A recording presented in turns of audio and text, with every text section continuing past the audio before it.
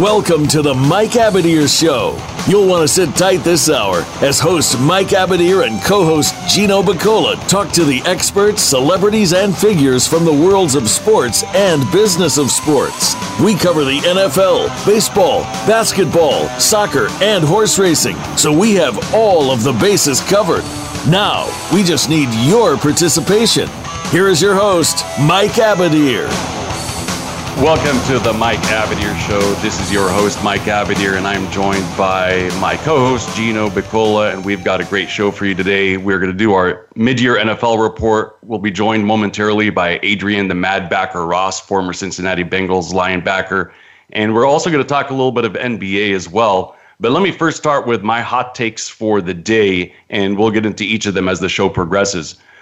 First off, I'm going to tell you why this year it's Super Bowl or bust for the playoff contenders that are still alive for playoff contention. I'm going to tell you why Jacksonville will make it to the AFC title game, why Carmelo Anthony is not a winner at the NBA level, and why Lonzo Ball, I know it's early, but why Lonzo Ball is a bust.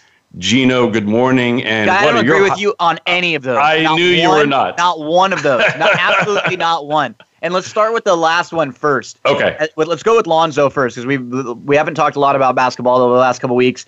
We've seen 11 games now over a few weeks, and I'm a USC fan. So as a USC fan and a Laker fan, when the Lakers drafted Lonzo, I was going, oh man, I got to root for this guy, and I got to root for his dad, LeVar. And I think this is where everything starts. We got to remember, Lonzo is not the one that's out there acting a fool. He's not the one that's out there calling players out. He's not the one that's out there saying he's better than Steph Curry and he could beat Michael Jordan one-on-one. It's LeVar. If there is no LeVar, we're not this hard on Lonzo. No doubt about it. He's a great kid. Remember. He's a great kid. He is, and every player, and I listen to all the Laker pre and post game stuff. I listen to the players talk before the game, after the game, the practices. I listen to Luke and the press conferences, all that stuff. They all love Lonzo. He's a good kid, and if you played with him, why wouldn't you like him? He doesn't force the ball. He always tries to get the ball to you and to make you look better.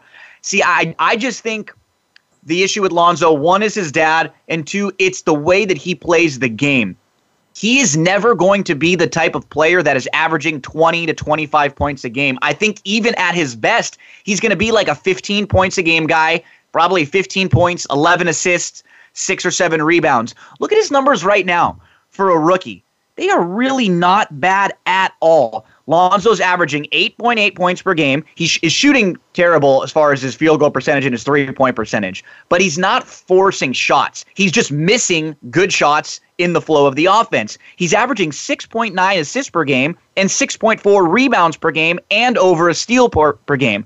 So what I like, Mike, is that while he's not scoring 20, and you see guys like maybe Tatum or Dennis Smith or even Markkanen, some of these guys that are scoring a little bit more right now, but even when he's not playing well, he's still rebounding the ball and he's still getting assists. So I like the fact that he's not sulking. He's still doing things. Let me give you a couple little snapshots, Mike. Okay. 1996, 1997, there was an 18-year-old gentleman named Kobe Bryant. He averaged 7.6 points his rookie year on 41% field goal shooting. How about the comp that Lonzo gets a lot of the time? Jason Kidd. Jason Kidd shot 38% field goals as a rookie. 38% as a rookie, 38% in year number 2. So he shot 38% for the first 2 years of his career, averaging 11, and then he bumped up to 16 points in his second year. And then Brandon Ingram, who the Lakers drafted last year, he averaged 9 points a game last year on 40% from the field. These are young kids. I think we're a little too hard on them now. Remember, 10 years ago, we would never have been this hard on a rookie playing their first 10 games. I think Lonzo's going to be fine. I am not worried at all, Mike. Let me tell you why your comps they make a lot of sense, and those guys did show amazing improvement year after year, all became really good shooters. Even Jason Kidd was pretty lethal later in his career. Here's the difference. Lonzo Ball couldn't shoot in college, and he doesn't have the willingness to even change his shot, right? So, that to me is very concerning. Now, through 11 games, his field goal percentage is the second worst in NBA history. in NBA history. And this is for a first-rounder, high draft pick, the guy that's supposed to be the savior, the guy that's supposed to turn the franchise around. I don't know, man. To me, and he's not super athletic either. So, I think Lonzo's one of those guys where it's easy if you just look at the numbers, but when you watch the game, and I'm go after every game when Lonzo has a bad game, look at his plus minus numbers. He'll have games where he scores 0 points and he's a positive plus minus. That's almost absurd. For that to happen, that means he's doing a lot of good things on the floor. He's playing better defense than people thought. He's getting involved in the defensive end. I think he's going to grow. And what I like, Mike, is like what I mentioned earlier. You don't see him taking bad shots. He's taking the shots that are open. He's maybe missing a little bit. I think what's happened is that because of his shot and because of the fact that he's got that bullseye on his back, we saw him in the first game of the year. He got bodied up by Patrick Beverley. John Wall's already tried to come at him. Some of the bigger guys absolutely swat his shots sometimes when he goes through. So I think there's just a little bit of bullseye on Lonzo, guys coming at him. Do you think, perfect example, we're going to talk to Adrian a little bit, and he's a fan of the Kings. I guarantee you when an NBA star plays against De'Aaron Fox, they're not playing the same way that they are right now against Lonzo Ball. They want to really take it to this kid. And I think that's only going to be good for Lonzo because he's getting everybody's best shot right off the bat. And the key is what Luke is doing. Luke is letting him drown in a good way. He's playing a ton of minutes right now. And, when you go through and you look at the rookies and you just compare to the rookies as far as minutes per game are concerned, Lonzo's 33.5 minutes per game. The only person he's playing less than is Ben Simmons, who's been incredible. And I think that's another issue here. I'm not a huge Lonzo fan. I'm not a Lonzo apologist. I don't think he's been that bad. He's actually been pretty decent. He's impacted the games quite a bit, and I think we'll start to see the scoring go up. When you're the type of guy that can average a triple-double on any night, we're just not going to see he's not Russell Westbrook. That's the only thing. He's not going to be a super aggressive guy. A lot of it has to do with his demeanor, too. You watch him on the court. I see people tweet. They talk. They say, does Lonzo care? He looks like he doesn't care what's going on. He's just a super laid-back guy. I was just going to ask you, what do you think of his effort or the perception of his lack of hustle for the entirety of the game? And again, when you watch, it's not a lack of hustle. It's just the way that he carries himself. He's fast. He's quick. He gets the ball and he goes and he tracks back to what I like about him. Like I said, you watch him, he makes a bad play or a bad shot and he does not sulk. He gets back immediately. I'm more worried about thinking about guys on the from a Lakers standpoint.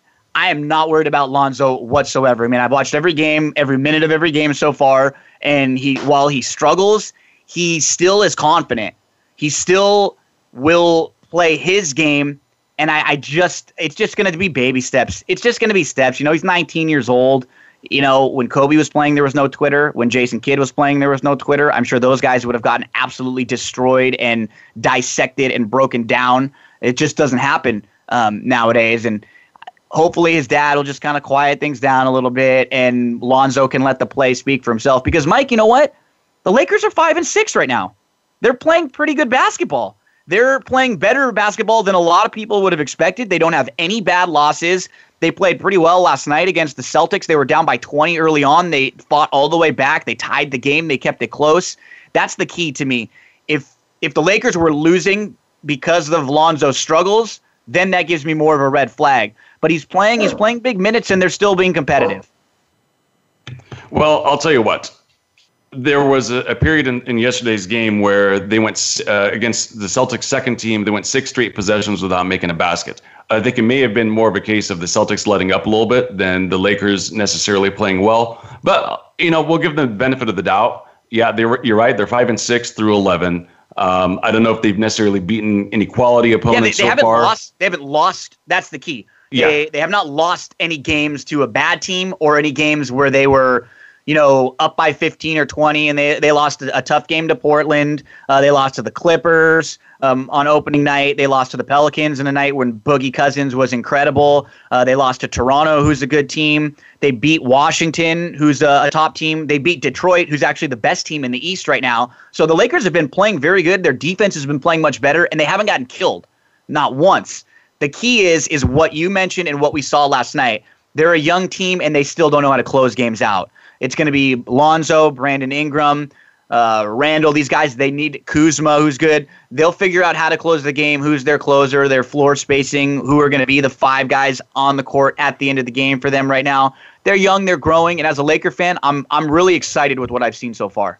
Yeah, this will be a difficult, challenging road trip, and then they have a game at Phoenix, and then they come back, I think, for the rest of the month. I think they're playing at home. So they'll have an opportunity to get right after this road trip. We'll see what kind of strides they make. And if they can, hover around that 500 mark, I'll be pretty impressed. I'll tell you that much. You mentioned Boston. That's a good transition for us to move into one of the major NBA topics of the first couple of weeks.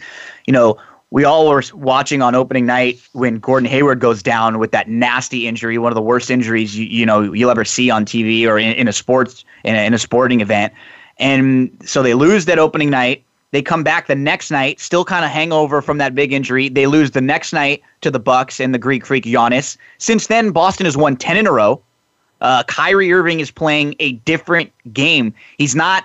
You think Kyrie Irving, you think this is a guy who can score 40 points on every night. Well, that's not the way he's playing. He's playing better defense. He's averaging just under 2.2 steals a game, which is second in the league. He's leading this team. His assist numbers are good too. He's really bought in. Jaylen Brown, Al Horford, Jason Tatum. They are, the top tier players for Boston. Marcus Smart and Rozier, they're giving them some nice additions. This Boston team is very, very well coached, Mike. This is a good team. Would it be going out on a limb to say that they've got the best head coach in the Eastern Conference? No, I think they have the best head coach in the league, to be completely honest. I do think Popovich is a very good coach. I think Kerr's a very good coach. But you got to remember, these are guys that are dealing with kind of better talent, with much better talent. What we've seen Stevens do after the injury to Gordon Hayward, and to get guys to buy in like this. Some of the guys that were playing last night are guys that you scratch your head and you've never heard of. And even when they're playing the Lakers last night, they're playing in a game where Al Horford had a concussion, and they're playing in a game when Jason Tatum, their stud rookie, only played 9 minutes before he came out of the game. He was spotted in a walking boot after the game last night. So those are a couple major points to keep an eye on for Boston going forward. They've been excellent, but they're not very deep, especially if they're going to have injuries to Horford and to Tatum. So we got to keep an eye on them. But right now, Boston, to me, is head and shoulders the number 1 team in the East. Then who is the number 2? Well, that kind of leads us to another topic. How about the Cavs right now? The Cavs are 5-6, Mike. They're giving up 113.9 points per game. There are only 2 teams in the NBA that are allowing more points per game than that. They have horrible... And their point differential is -4. I mean, that's amazingly terrible for a LeBron-led team after 11 games. And we talked about losses, good and bad losses. They have losses to the Hawks, the Pacers, the Knicks, the Pelicans, the Nets, and the Magic. You go through that team, those are some of the worst teams in the league. The Hawks are not good. The Nets are not good. The Pacers are okay. The Knicks, the Pelicans, and the Magic, they've kind of overachieved early on in the year. LeBron is LeBron. He's been as incredible as ever. But then you look at the other pieces on the team. You have an old Derrick Rose who's not playing already. They've announced he's going to be out, missing, I think, his 3rd game in a row. You have an older Wade who's kind of back and forth coming off the bench. You have an older Kyle Korver who's just basically a shooter. You have an older Jeff Green. Tristan Thompson's kind of been banged up, and he's been frustrated about playing time off the bench. Jay Crowder, J.R. Smith, Shumpert. I mean, that doesn't sound to me, Kevin Love, I didn't mention, he's right there. That doesn't sound to me like a team that's going to make the finals. They will get Isaiah Thomas back, a little later on in the year. We've seen LeBron teams do this before where they flip the switch, but with all the rumors of LeBron leaving, is LeBron going to say to himself, I got to go balls to the walls for this team? I'm going to go kill myself for this team right now, for this group of guys? Do we even have an opportunity to beat Boston, let alone to go and try to beat Golden State. I'll tell you what. I know it's early, but I've got a newfound respect for Kyrie Irving. Because initially I was thinking, is this guy out of his mind to leave playing with the best player on the planet and go to the Boston Celtics? He's going to fail miserably. But it's been the complete opposite. And I'm not saying that necessarily LeBron needs Kyrie Irving, but I mean, LeBron can't do it by himself. He's averaging almost 29 points a game, yet they're under 500. It's probably a little bit too early. I still wouldn't be shocked if this is a Celtics-Cleveland matchup in the conference finals. But I'll tell you what, I think they're going to have to make some moves as you get closer to the All-Star break and the trade deadline, or Cleveland may find themselves in too deep of a hole because the Eastern Conference as a whole is a lot better than it was last year or in the years past. So it'll be interesting to see what happens. I'm worried about Cleveland. I am. And I think LeBron's going to leave. I can't imagine him wanting to stay around with this group of guys. But if he does, what does that say about him? I mean, Kyrie went off on his own and he's winning. And now LeBron is minus Kyrie and he's not winning. So what does that tell you? I think, one, Kyrie wanted to be the man. And two, I think Kyrie saw the writing on the wall. I think Kyrie knew that LeBron was going to leave. So he jumped the shark and said, you know what? I'm going to beat you to it. I'm going to go find a place I wanted. There were talks of Kyrie going to Phoenix. He said, no, I want to go to a good team. He turned that down. So I do respect Kyrie and what he's done because it's very easy to say, hey, you know what? I'm going to play with LeBron. I'll sit right next to LeBron. He wanted to do it on his own.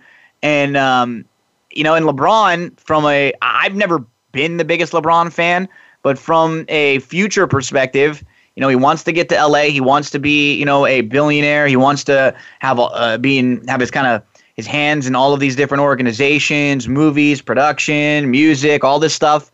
I do think LeBron's going, and I do think LeBron's going to come to LA. I really do. The more and more I hear and you hear about it, because when you hear a rumor so much over and over and over and over and over and over again, there's probably going to be some truth to it, right? Sure. No, we'll see at the end of the year. Before we get to our commercial break, and we'll be joined by Adrian Ross, let me ask you this. Carmelo Anthony, is it time for us to recognize that even though he's an all-star talent, an all-star performer, a perennial all-star, he's a great scorer, the guy's just not a winner? I mean, when I take a look and see that the Knicks are doing reasonably well without him, Porzingis is continuing to flourish. Porzingis. and then he goes over to OKC, and OKC is not doing that well right now. I know it's early in the year, but how many years have to go by without us finally realizing that Carmelo Anthony is just not a winner? Now, I'm gonna slow the roll a little bit on OKC this year. They're 4-6. They've actually lost a couple tough games. And just to kind of use one of your points, when we were talking about Cleveland and their point differential, and Cleveland struggling, and they're a minus 4 points a game. They're getting outscored by 4 a game. Whereas Oklahoma City, even in a 4-6 early record, they're outscoring their opponents by 5 a game. So their numbers aren't bad. I think they will even themselves out a little bit. And I do think they got screwed the other night when Carmelo got thrown out for that flagrant on an offensive play. That was just a terrible call. That was bad.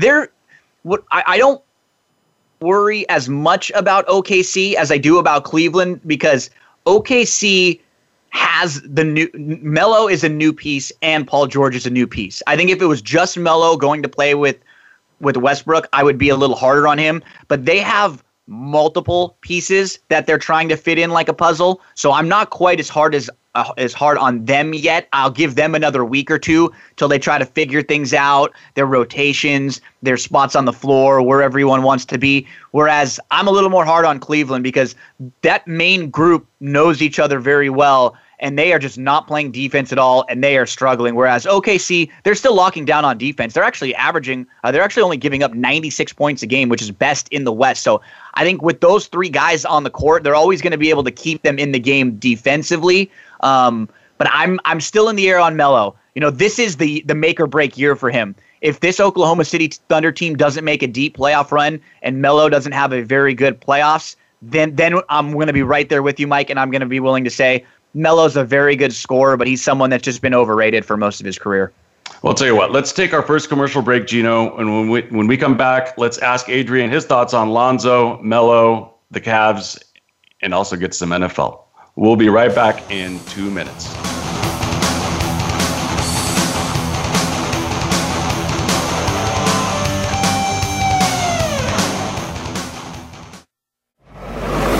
Your internet flagship station for sports, Voice America Sports. Want to experience football from the perspective of two former players who also have coaching experience? Tune in to Sports Info UM with Daryl Oliver and Sam Sword. We'll talk about the drafts, play-by-play, and even what's happening in the offseason.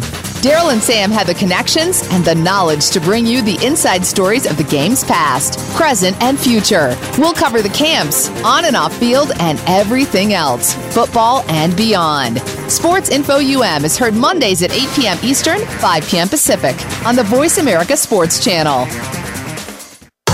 We're talking Western Ambush this week on The Revolution with Jim and Trav, taking a closer look at all the amazing big game hunting opportunities found in the Western states. Joining us is Jason Matzinger, host of Into High Country, Jill Gechter from Cinch Jeans, Dean Capuano of Sawarski Optic Quest, and Freddie Hartice of Hollywood Hunter. It's presented by Outdoor Channel, Sportsman Channel, World Fishing Network, and My Outdoor TV. Friday afternoons at 1 Pacific Time on the Voice America Sports Channel.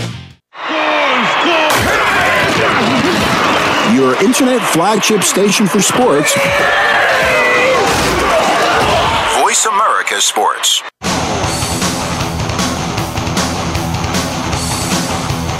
This is the Mike Abadir Show. If you want to call in today, we can be reached at 1-888-346-9144. That's 1-888-346-9144. Or send an email to mike@themikeabadirshow.com. Now, back to this week's program. Mike and Gino sitting here talking sports, and now joined by Adrian, the Maddbacker Ross, former Cincinnati Bengals linebacker, fellow NFL sports agent, good longtime friend of mine, and a friend of the show. Good morning, Adrian. How are you? I'm great, fellas. How you guys doing? Doing pretty well. Let's get right to it. And before we get to the NFL talk, let's talk a little NBA, shall we? Yeah. So, what are your thoughts? I don't know how much you were able to hear in our last segment. We were talking about whether Lonzo's a bust, whether Carmelo is not a winner at the NBA level, whether we should panic about the Cavs, and we're also complimenting on how well the Celtics are playing and how good their head coach is. Pick anywhere you want to start. All right, I'll start with the ball. I'll start with Lonzo. Okay. I definitely don't think he's a bust. I think that now in sports right now, the association, the leagues have all, gotten younger. And I think that we see it a lot in all the sports. And, now that everything in our lives now has gone to, it's everybody has ADD or ADHD, whatever you want to call it, and we need instant gratification, and sometimes we forget that these guys are young, and there's young talent, and I think, Ball's one of them. You can see the skills that he has at 19. And he's able to be out there on the floor. So I just see the base foundation that he has. And for me, I'm looking and I can look forward and see the potential that he would have later. Well, what do you think about his shot, though? His shot? Yeah. I mean, obviously, it's an awkward shot. But, if it goes in, just like how they say, it goes in. But I'm not really too concerned with guys shooting. I mean, you look at Giannis a couple of years ago, like, it didn't matter how he looked, like, it wasn't going in. And then, you know what I mean? And then, Adrian, to put kind of the opposite point, then you have a guy like Fultz who has come into the year, and he's completely changed his shot, revamped his free throw shooting. He's been a little bit hurt, and it's in his head now, so they've kind of had to shut him down in Philly for a while. So sometimes the unorthodox shots, you're okay leaving them alone as long as they make it. I think the point that you mentioned is the key. He's just so young. It's the first 11 games, and he has this huge microscope on him because of his dad. Definitely. Yeah, he definitely has the microscope on him. But for me, I think he'd have that anyway. Being the new, I think all new first-round picks on any organization has the microscope on them. And or they have the sales because the organization is going to make money off of him, period. But obviously, he's daddy has magnified that by 100 times. Big time. A question for you, Adrian. Now, of the studs, you mentioned a stud a moment ago, and we've seen a couple real studs early on this season. Giannis. How good is Giannis? He's only 22 years old. He's averaging 31.9 points a game. But when you look at guys like Giannis, and the next one I'm going to ask you about, Porzingis, the efficiency is what's absurd for these guys. Giannis is shooting 60% from the field. Porzingis is shooting 51% from the field. If you had your choice between those two guys to start your franchise, would you go Giannis? Would you go Porzingis? Oh, I'm going Giannis. I mean, just because I know him more. I've been watching him. I haven't really watched Porzingis yet, but I obviously seeing the stat line and all that, and being that I am a Dirk Nowitzki fan. That's always been my type of player. I like the long, athletic types. And not that Dirk was that athletic, but the fact that the hard guard that he was. He can go through the line and hit free throws. He could shoot threes. He could face you up. He could back you down. And so those guys. But Giannis, the speed at which he could dribble, and then I think that he could do everything that Porzingis can do. I don't think Porzingis has the speed. I think that he'd have a little bit of advantage there, because Kid was using him at point guard. So I would take him, but those are the types of guys. I was a Scottie Pippen fan. I've always loved the long, lengthy guys that can go out and have it be for a difficult time for their opponents. So my thing is Giannis for MVP, baby. The Greek Freak. I got him on my fantasy team. I had the number 1 overall pick this year, and I had to go Giannis. He just continues to step forward each and every year. And then Adrian, you mentioned off air right before we came back from the break. You're going to a game tonight, and you're going to be able to see some of the studs. You're gonna get a look at the 76ers and the Kings play. Yeah. I'm really looking forward to seeing the the Sixers are really young, the Kings are really young, but they have that. They have the veteran. They have a Vince Carter in there with George Hill and then my man Zebo. Down in the paint. And I'm just the last game I was at when they took out the Thunder. I was just up there yelling, like telling Willie Cauley-Stein to take notes. You have a nice teacher in Zach Randolph right now that can give that big man some game. And I don't know if that's his game. I heard that that's what he worked on this off season, talking about Willie Cauley-Stein. But for me, I want to see more from him. I think that guys like that get passes, right? Like we'll get on Ball, and we'll talk about all these other guys when they come in, but we have all these other former first round picks that it's like, well, like what are you doing? When are you going to get better? Like when are you going to be? Show me some more production. And if the Kings can get some more production, I feel out of Cauley-Stein, I think that they're already a team on the rise, but I think that they'll win even more games. And then I haven't been able to see the Sixers. I've been hearing a lot about Ben Simmons and especially Joel Embiid, so I'm really looking forward to the game tonight. And Fox, he might be just as fast as Westbrook, moving that ball up the court. That's a lot to praise there. How do you guys feel about it? Well, the key for me is I actually, as a Laker fan, I wanted the Lakers to draft Fox ahead of Lonzo, just watching them in college coming out, because what I like about Fox, and this has kind of been the knock on Lonzo a little bit more, those two guys, their attitudes and their demeanor could not be more different. Lonzo is a real laid-back, go-with-the-flow. He never gets rattled, but he never seems like he's really... he doesn't seem like he's focused on what he's doing, which is not the case at all. Lonzo's definitely locked in. But then you look at a guy like Fox, and you will visually see his emotion on the court. He's a guy that will cry if he loses a game afterwards, and I like that as a fan or as a coach or as someone involved with the team, because you can't teach someone to care about something they don't care about. You can't say, hey, care more about this game. We want you to try harder. You can kind of harness the energy that Fox has and maybe direct it in the right spot. But I love the way that he plays the game, man. He just goes balls to the wall, and he goes back and forth, and he is just like Westbrook. He really is. Oh, that was a great assessment right there. I totally agree with you. And again, just like you said, it's a personality thing. I was a player that was very emotional, but I wasn't going to be rah-rah before the game, right? I wasn't going to come up and give the team speech or whatever, but when we get out on the field, I'm going to show all the emotion and hype and all that.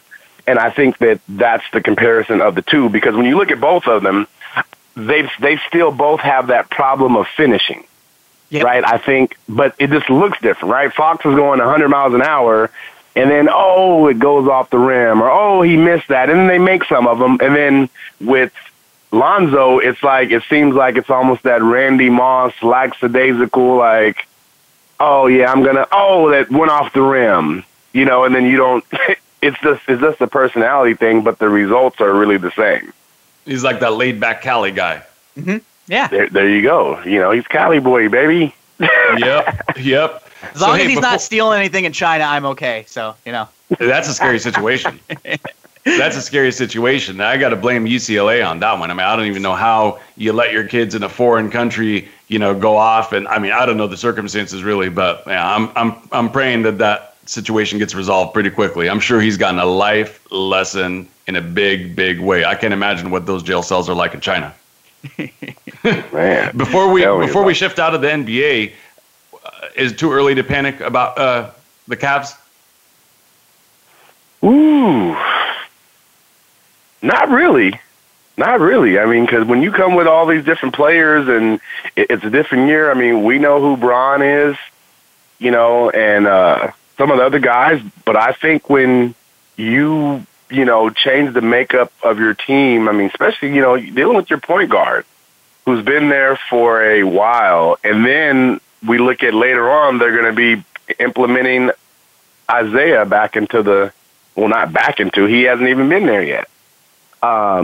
So I think that there needs to be a little bit of panic, because, I mean, we all were talking about the East not being, not being that tough, but we're kind of seeing that might not be the case. And it's always not that you lose, it's how you lose. And I wouldn't be worried if Cleveland was 5-6 and they lost a couple buzzer beater games to some good teams, but they've been getting beat up by some teams that are not having good years. They lost to the Hawks, they lost to the Nets, they've lost to the Pacers already, the Knicks, the Pelicans, and the Magic. You go through, that's not necessarily a murderer's row in the NBA right now, and they're getting outscored by 4 points a game, and they have the third worst defense in the league. They're giving up just under 114 points per game. I mean, when you step on the court and you're already going to give up 114 and you got to get to 115 to win, you're probably not going to win many games. Definitely. Like that's it right there. Defense. And that's what I've looked at. That's why I look at like the makeup of most teams is like, how are they going to be able to stop people? We see the scores they have out there, and it seems like that's what they've been trying to make an effort of over the years, over the last 2 years, especially last year. It seemed like all of a sudden it became these volume three-point shooters, and that's really what they were, was a three-point shooting team. And I don't necessarily think that's the strategy for them. And, with Kevin Love, he's always been a great rebounder. But, when you can put some size on him, and they've been playing with the lineup with Tristan Thompson out of it, I don't know. They have some problems that they need to work out over there. Very true. Very true. I could talk with you about the NBA all day, but let's shift our focus to the NFL. There's a lot to get to, and we want to do our mid-year NFL report. Let me start with a take on the division leaders, and then we'll break down division by division each of the races.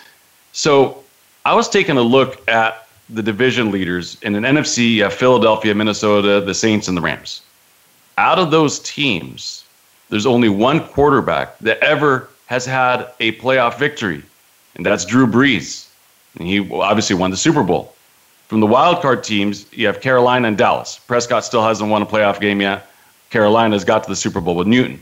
Now you shift to the AFC, and you have the Patriots, Pittsburgh, Tennessee, and Kansas City. Now, out of those teams, Mariota's never won a playoff game. Brady's won a Super Bowl. Roethlisberger's won a Super Bowl. Alex Smith, I was surprised to find out that he only has one lifetime playoff victory, and that was when he was with the 49ers when they upset the Saints all the way back in 2011. The wildcard teams, you got Buffalo and Jacksonville, so you got Taylor and Bortles.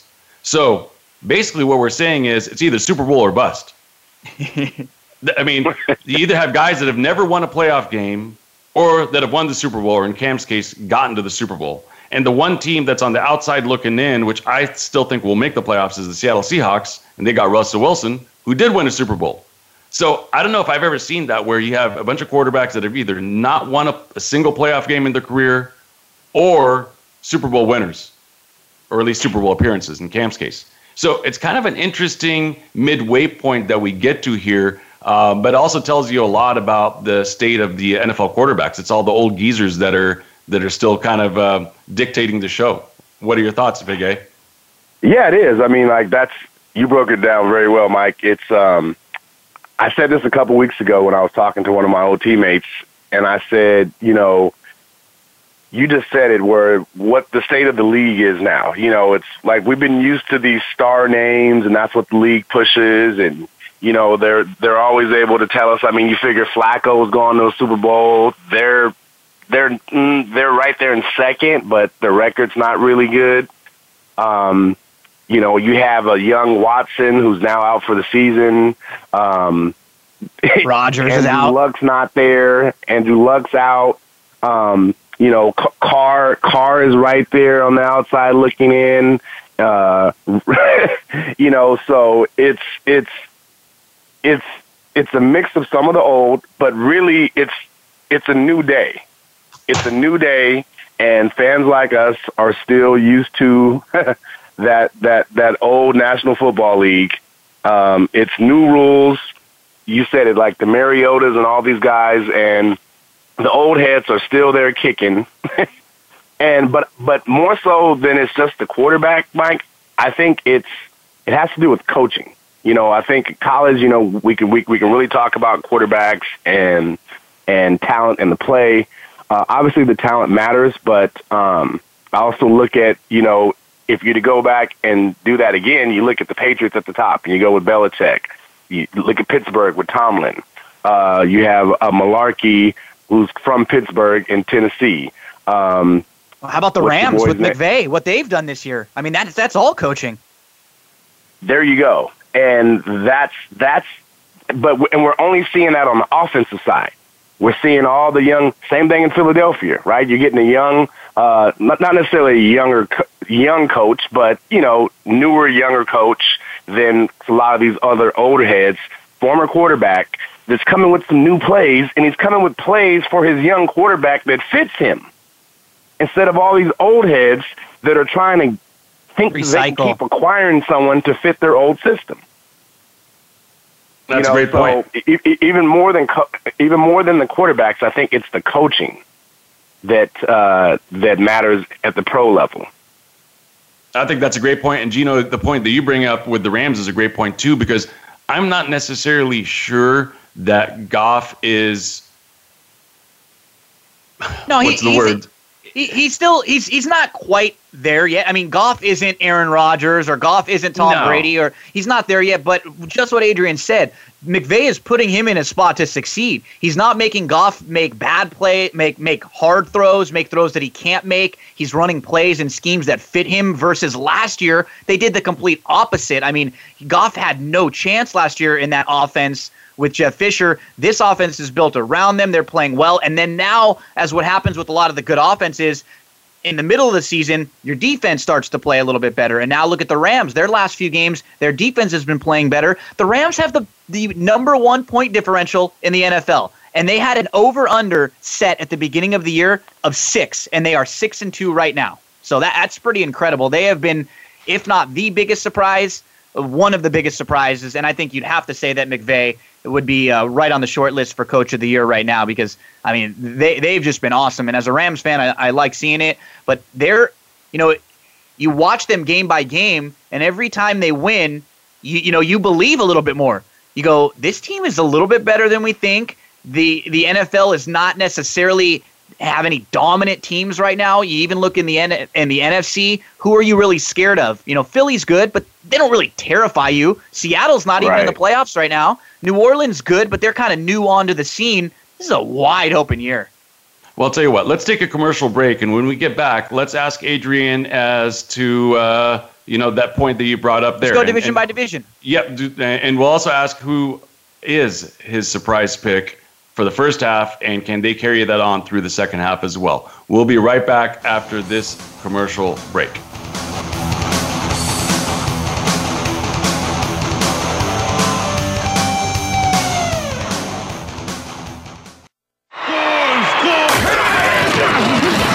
Your internet flagship station for sports.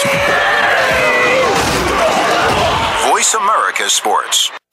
Sports continues to grow and evolve to ever-increasing prominence in today's society. On All Around Sports, host John Inglesby will connect with the leading newsmakers from the sports world, including players, owners, and fellow sports journalists, discussing the top news and events that are relevant to sports today. John will also report from and offer his experience of the world's top sports events. Tune in to All Around Sports with John Inglesby on Mondays at 1 p.m. Eastern Time, 10 a.m. Pacific on the Voice America Sports Channel. Okay, sports fans, here's your opportunity to discuss football, America's favorite sport. On an annual basis, millions of people attend, watch, and listen to football, both pro and college. Ray Ellis Sports, an internet talk radio show, was developed with the fan in mind. Join host, former Philadelphia Eagles and Cleveland Browns strong safety Ray Ellis on Voice America Sports every Tuesday at 1 p.m. Pacific for exciting, interactive football discussions from the fans' perspective.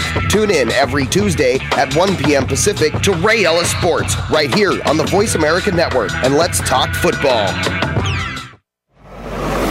Your internet flagship station for sports, Voice America Sports.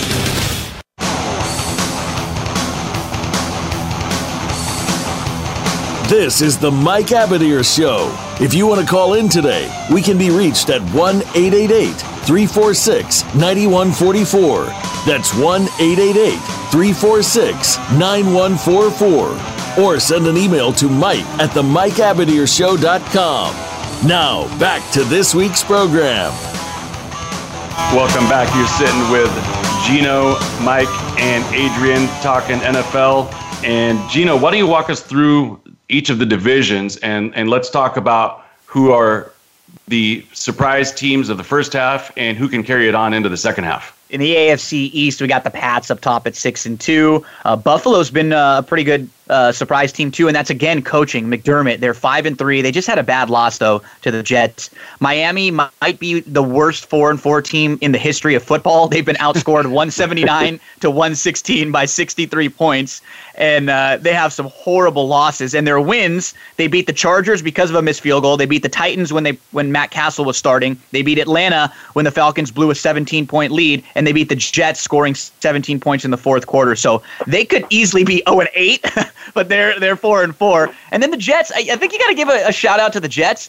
Their over-under for wins for the full season was 3.5. Todd Bowles has done a very good job with them. Remember the rumor before the season was, are the Jets going to win a game this year? People kept talking about the Pats going 16-0 and the Jets going 0-16. They're 4-5, and they've been hanging around. It's an AFC East that looks like it's starting to do what we thought with the Patriots kind of jumping back up top. Yeah, and I'm not sure that there's going to be much of a competition in that division the rest of the way out. Buffalo may be able to hang on for a wild card spot. That's going to be ultra competitive, obviously. And I would say probably the same thing in the North as well with Pittsburgh. I mean, I think they're going to be a runaway winner in that division as well. Yeah, definitely. I mean, I think you only have Buffalo right there because they have a pretty good defense, and they'll be able to stop a lot of people and give the ball back to the offense and edge out some games. I think it's pretty much in control of those Pittsburgh and New England. same old story, huh? Exactly. And I'm going to give you guys, in the AFC South is where my surprise pick comes in, and that's the Jacksonville Jaguars. Surprise as in going into this season. I know last year there were some people that were saying they could be a surprise team, and they didn't make it happen last year. Going into this year, I think the expectations are a little bit more reasonable. But I'm going to tell you guys why they will be in the AFC title game. So they're in an easy division, and probably the best quarterback in that division was a rookie, Watson. He's out. He's out for the year. Oh, I know. And you were talking about quarterbacks, Mike. Just go through that division. You have Mariota, who's good, but he's also been a little banged up this year. You have Bortles, who's for Jacksonville, who, they've just been limiting him. And then you've got Savage and Brissett. That is not a strong division when it comes to quarterback play. Not at all. And so you might be surprised as to why I'm back in Jacksonville, and I'm going to tell you why. Believe it or not, they actually have the best point differential in the AFC. More than double the point differential of the Patriots, right? So they're a plus 89 on the season. They've scored 206 points. They have 117 against them, right? Now they run a base 4-3 defense. They're a defensive-oriented team, and they've got a good running game. Actually, their running game is first in the NFL. I believe they're right around 166 yards per game, leading the way with Fournette, Chris Ivory, TJ Yeldon.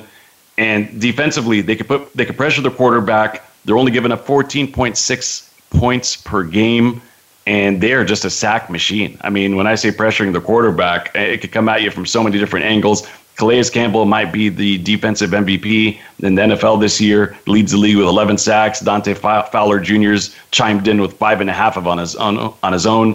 Yannick Naku, 6.5.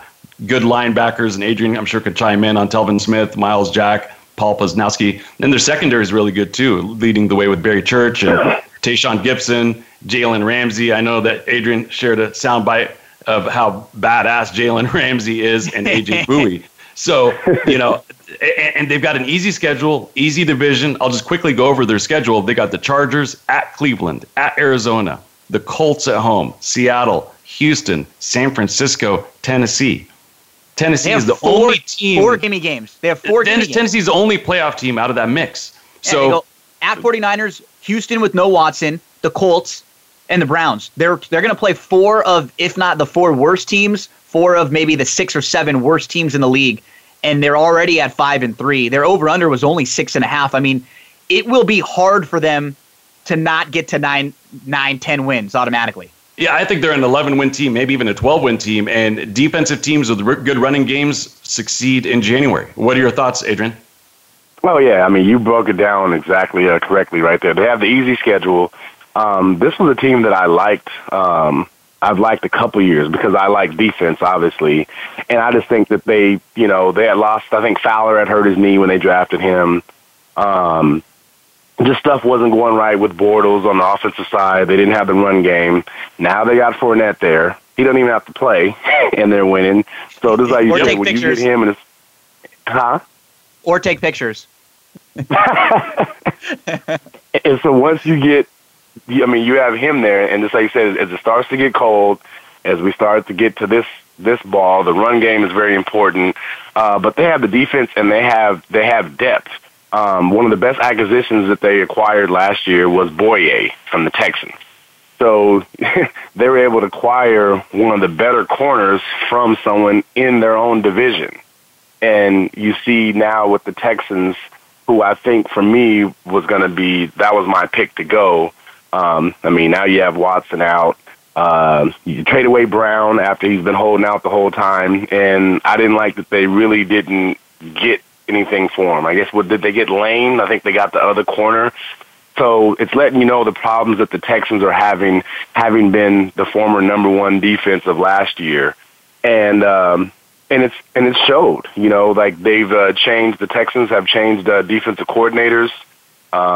They're losing they've lost 2 last-second games. Just let Tom Brady just throw a bomb to the end zone to win the game. And then they let Russell Wilson put 34 points up on the number 1 defense. They scored 41 or something, but I think it was a pick six or some kind of turnover that wasn't on the defense. But too many points given up over there, the Texans. I totally agree. I feel Jacksonville just walks away with this one.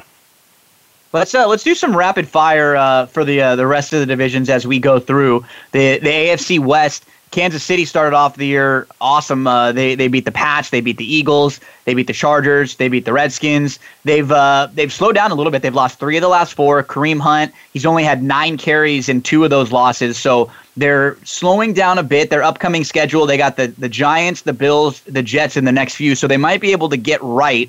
KC 6-3, Oakland's 4-5, the Chargers are 3-5, the Broncos are 3-5. Adrian, who do you like best coming out of that division? Going with coaching, going with Andy Reid, Kansas City Chiefs, and the defense.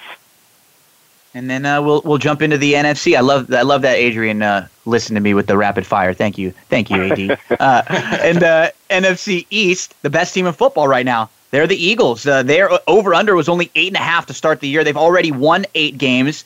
Their only loss came at Kansas City, so that's a good loss, and they lost 27-20 that day. They have a 104-point differential. This is just a good football team. Wentz has taken the next step. They have 5 times in the history of the franchise, they've started 8-1, and all 5 times they at least made the NFC Championship. The last time they started this well, they actually made it to the Super Bowl with D-Mac and T.O. The Redskins are 4-4. The Giants are 1-7. The Cowboys are 5-3. And what's key about this, AD, is the Cowboys and the Eagles still have to play twice, but we have no idea what's happening with Zeke. Lots can still change in this division. Definitely, and I'm glad you said that because I'm public enemy over here. Don't believe the hype. I'm going with the Cowboys beating the Eagles. I think the makeup of how they are, I think they could beat the Eagles and win that division. And, everyone's talking about Wentz, and Dak is just as good. Oh, yeah, without a doubt. But I think it's the makeup. Up front, I think the Eagles' D-line is smaller. Fletcher Cox is doing his thing. But, I think they're small on the ends. They're very effective, and they're doing all that rotating. That's all cool. But I think if the Cowboys, now Zeke is a key element of it. I'm talking Zeke being there.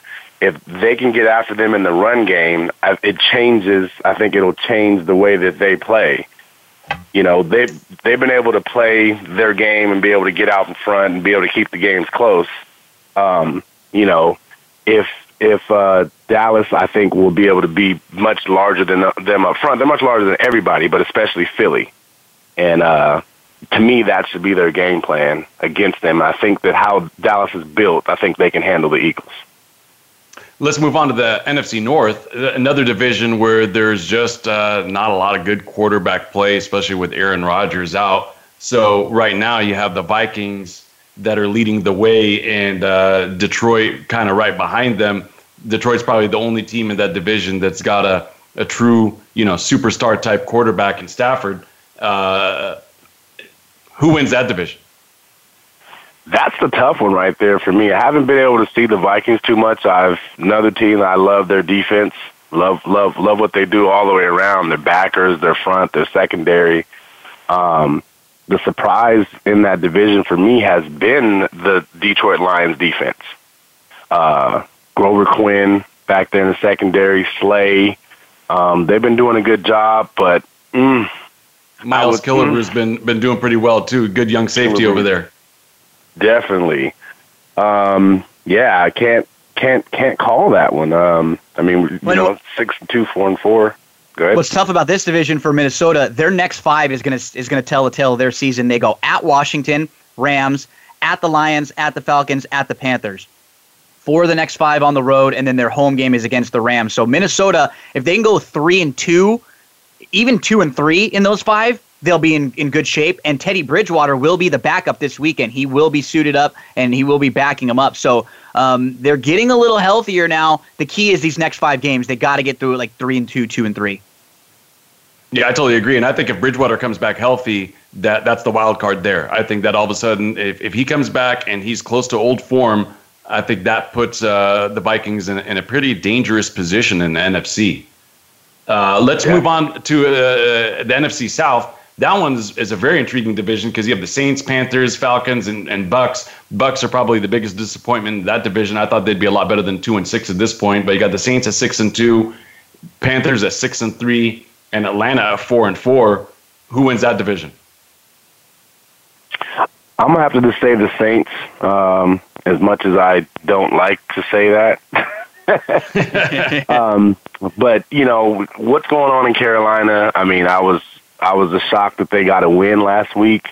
You know, Cam's legs took him there. I think he had 80-something yards rushing, like 84 yards rushing or something. But I just don't know what's going on with Mike Shula and his play calling over there.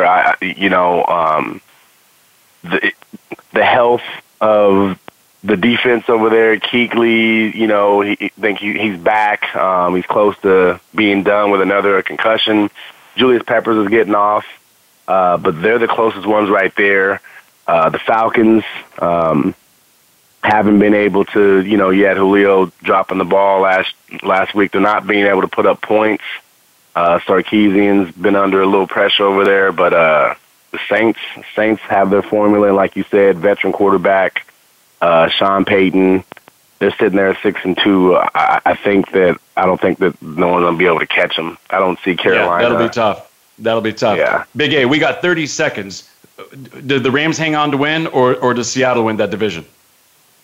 I think Seattle wins that division. I think the OG vets over there get it done, Seattle style. And how about a revised Super Bowl pick now that we're at the mid-year point?